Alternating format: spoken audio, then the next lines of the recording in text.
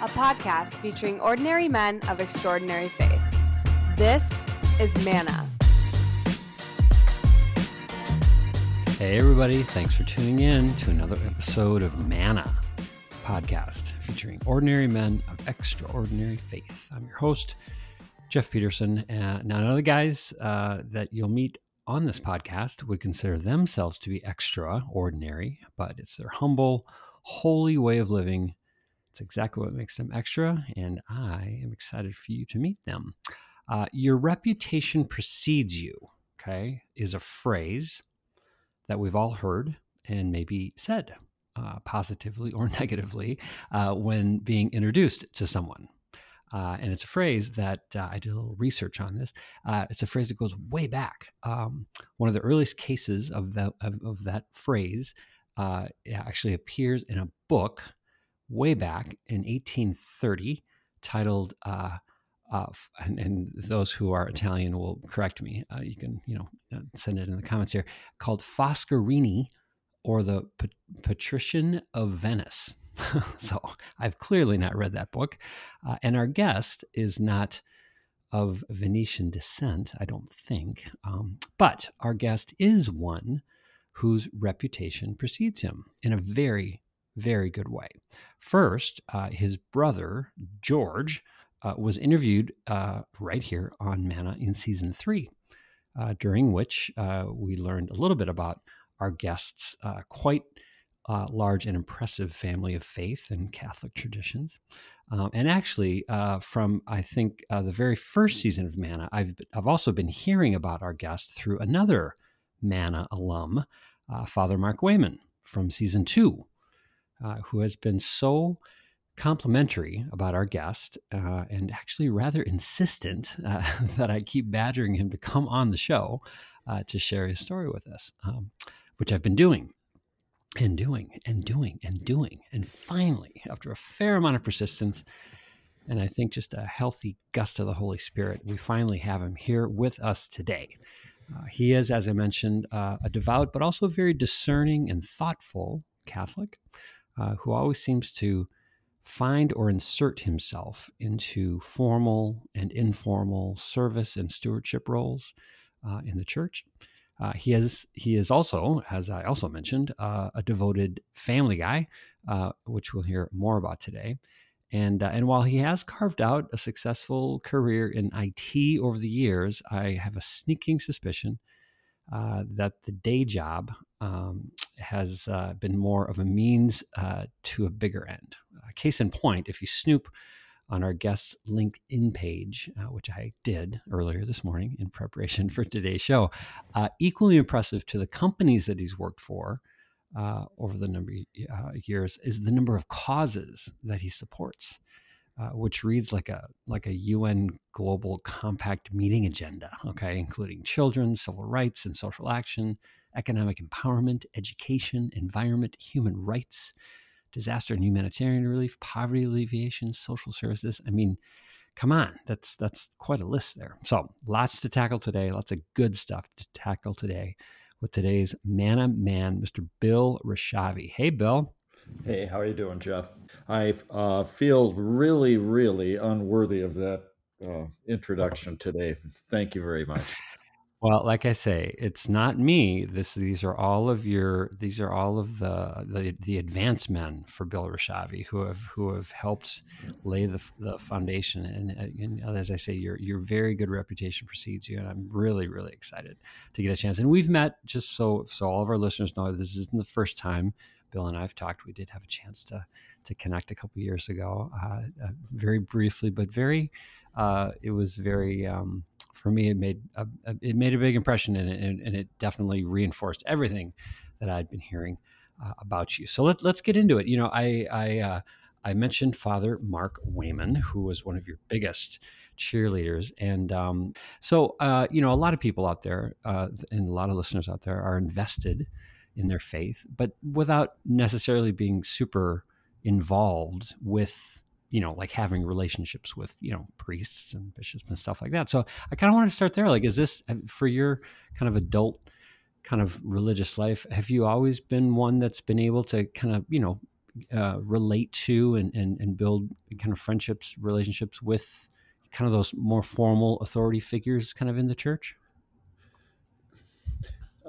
Well, I would say since my maybe you'd call it reversion or taking my Catholic faith real serious, I would say yes. I there's almost no subject I'd rather talk about than things of faith and morals and ethics and that type of thing. And so, yeah, I gravitate towards the guys that um, I have the easiest time bouncing things off of. And in my case, there's a couple of priests, one of them being Father Wayman, that I love getting together with him. About once a week, he and I chat. That's cool. Was that something? So when you talk about your, what'd you call it, a reversion of your faith? Talk about that. Was that a moment in time, like a kind of like, people talk about having kind of sort of like a born again kind of experience, or was that more of an evolution that lasted over the course of time? Well, to be clear, I guess I was baptized in a good Catholic family. I was brought up with the Catholic faith through about 10th grade. I went through Catholic school. Uh, all was good academically. I was just fine with everything that I was learning in religion classes, but in general, I wasn't taking the faith all that serious. I certainly wasn't living it. I had a great example, but just wasn't paying any attention to it. Received back in my day, it was confirmation back in 5th grade, and I was anything but mature enough to understand what was going on with the sacrament. Um, Got married at 26 to a good Catholic girl, just what I thought I was supposed to be doing, and had three kids in 5 years. My wife stayed home with the kids. We got them involved in a good catechesis program. Everything was good. Everything looked really good. And then when I was about 40 years old, the bottom kind of dropped out, and I lost everything. And I was kind of starting over again without the youthful enthusiasm that I may have had back when I was 18 or so, but pretty much in the same circumstances. So I remember distinctly going to a daily mass, and I was about as low as you could get, and it almost seemed like the priest was giving a homily directly to me, and I Mhm. sat in church afterward and said, "Okay, God, I give up fighting." I was uh, all over pitting myself and trying to straighten things out myself and all this. There was no hope in that, and so I gave myself over to God at that point. And it wasn't like an instantaneous change, but that was the point. Over the next handful of months, my life took turns to the best, and my relationship with God became much stronger. Made a whole new batch of friends that were, you know, uh, good people. People that I should be hanging out with, that are going to make me a better person, and I'm potentially going to make them a better person. So the group of friends got smaller. The opportunities that I got to give service to the church popped up. All good things, and I've been kind of on that mode ever since. That's kind of a long That's answer great. to a short question. No, it's a wonderful answer. It reminds me a little of, and I'm not schooled at all, really, in any of the uh, anywhere near where I should be with like the saints. But your story kind of reminds me of, from what I know of Saint Augustine, where he kind of spent a life, you know, searching and searching and searching, and finally it was kind of like, all right, God, you got it. You know what I mean? Kind of like I just gave it over to God, and then everything kind of turned around for him. Who when you think back to that time, and you mentioned the friends, the kind of the new friends, who were some of the people that you felt or you knew were going through that with you at that time? Or did you feel like it was a fairly, I mean, obviously Jesus was, but did you feel like you were kind of going through that by yourself, or were there guys, especially that were, you know, propping you up, supporting you, kind of getting you, kind of fueling that there, or fanning the flame at the time? At the front end, there was nobody. I was Mm. going through this by myself, and which is probably all a good thing, right? I mean, I got as low can be, and there was only one way to look, and that was up, and that was towards God. As pieces started coming back together again in my life, then I had some wonderful friends from church. My family was very supportive. Again, met Father Wayman somewhere along those lines, and so I had a really good support structure afterward. But initially, no, I was kind of on my own. It was a tough time. Were there any, from growing up, like you mentioned and George had mentioned? I mean, yeah, like you said, your family was had a lot of tradition in the church, and you say you went through all the paces.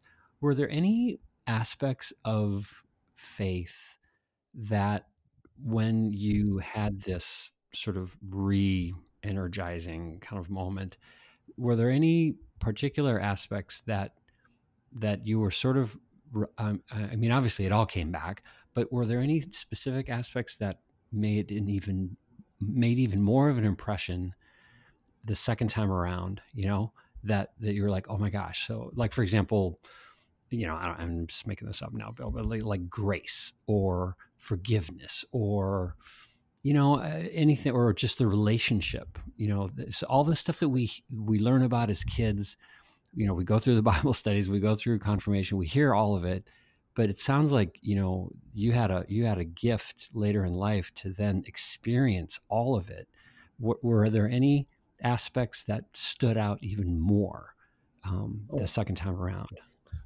absolutely.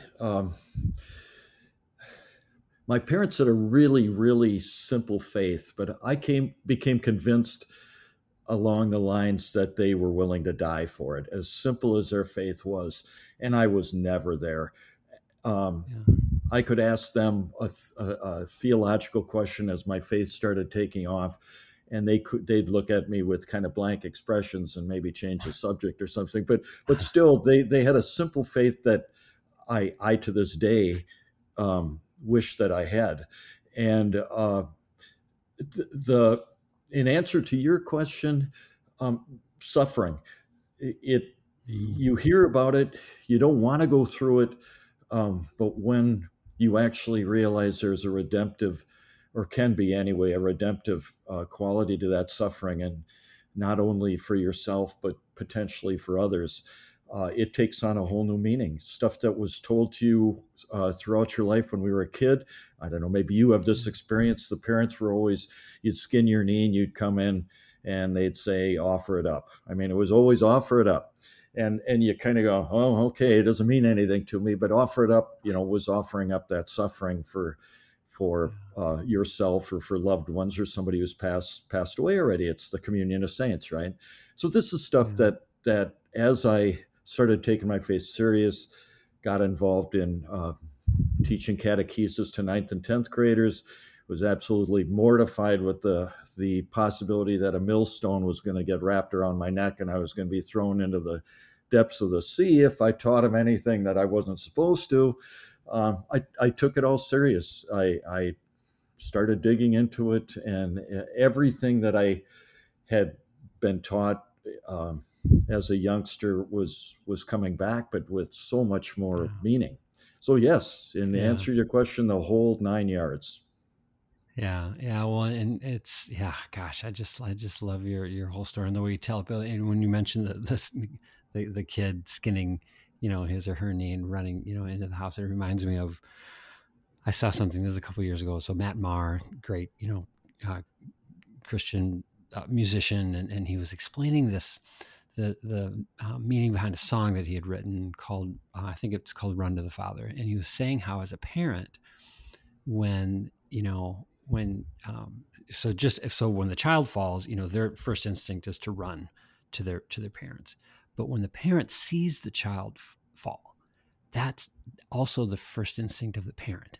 And so when you talk about your story and hitting that lowest of low, yes, you found yourself running to God, but God was also just like a parent running to you, and I think that's it's too bad that a lot of times as adults or as young people, we have to go through those, we kind of have to pass those crucibles, if you will, to really experience it, to feel it, to put the emotion and the weight to all the words that we heard growing up.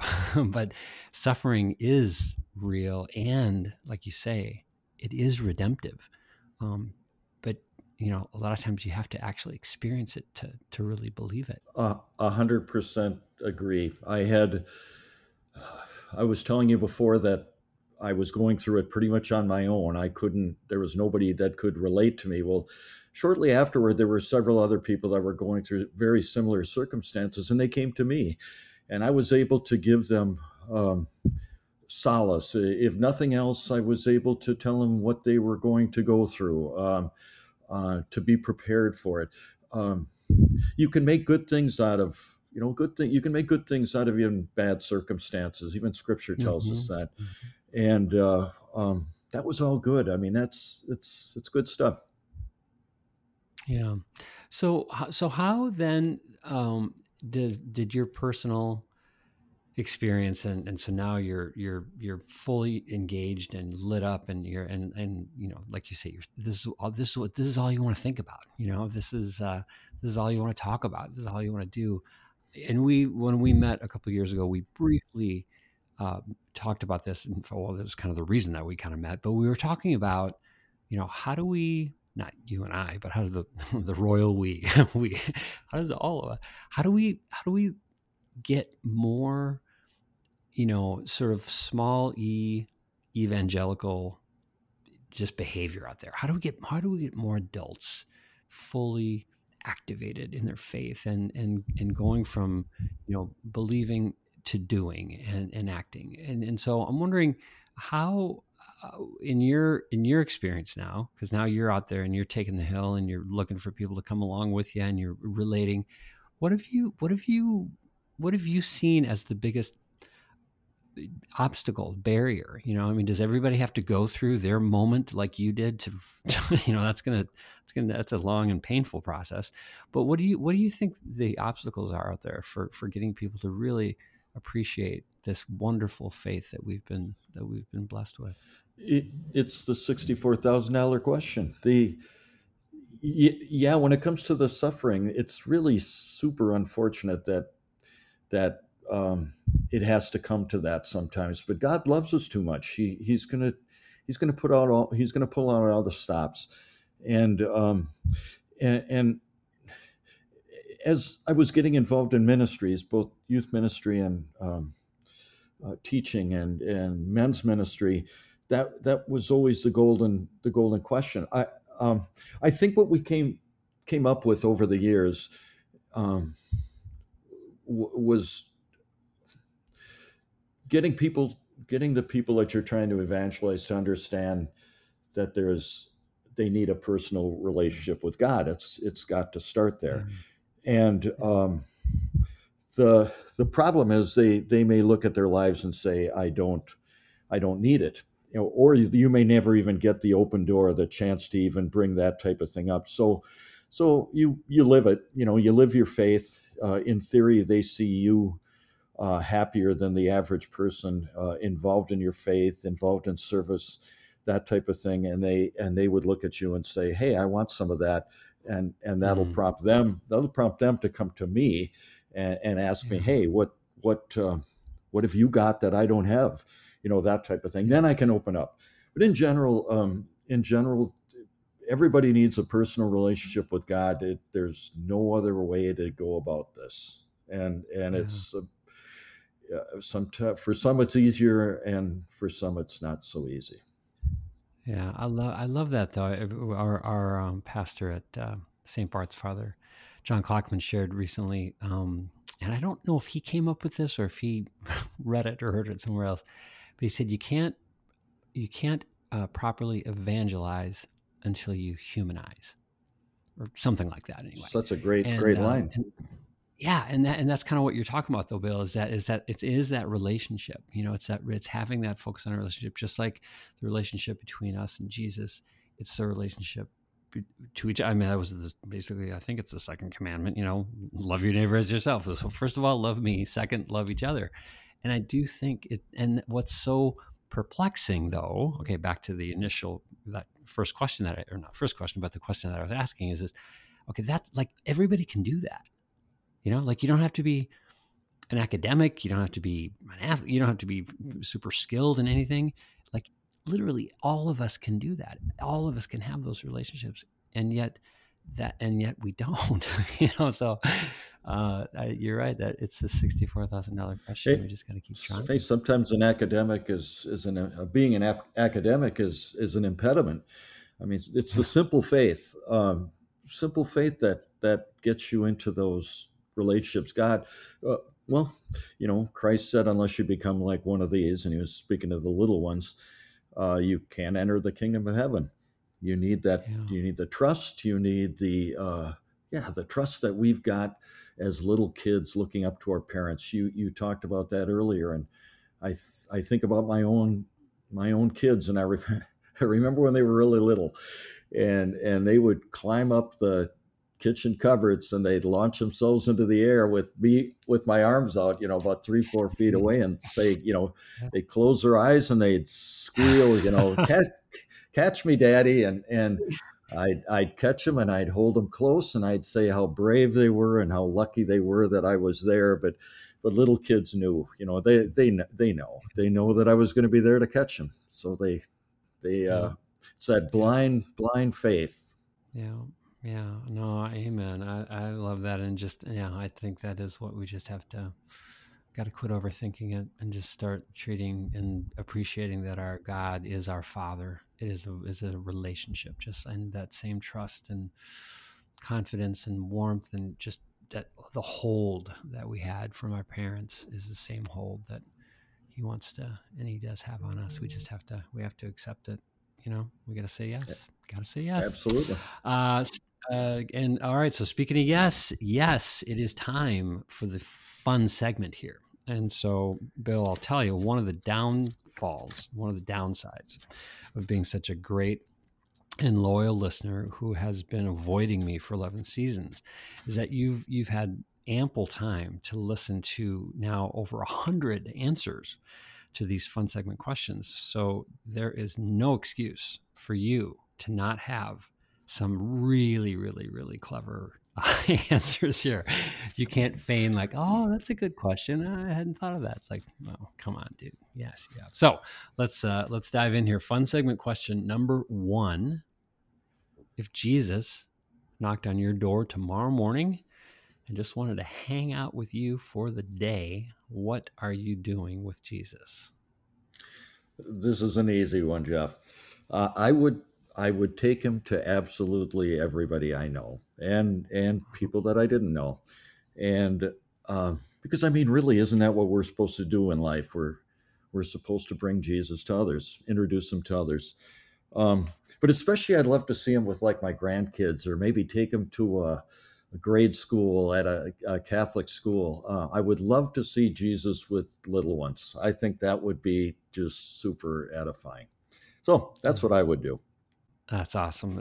I think that would be, hopefully I would be on your drive-by list. You can just kind of zip by my house and go, hey, Jeff, we got Jesus right here. So would love to be on that, on the stops. All right. Fun segment question number 2.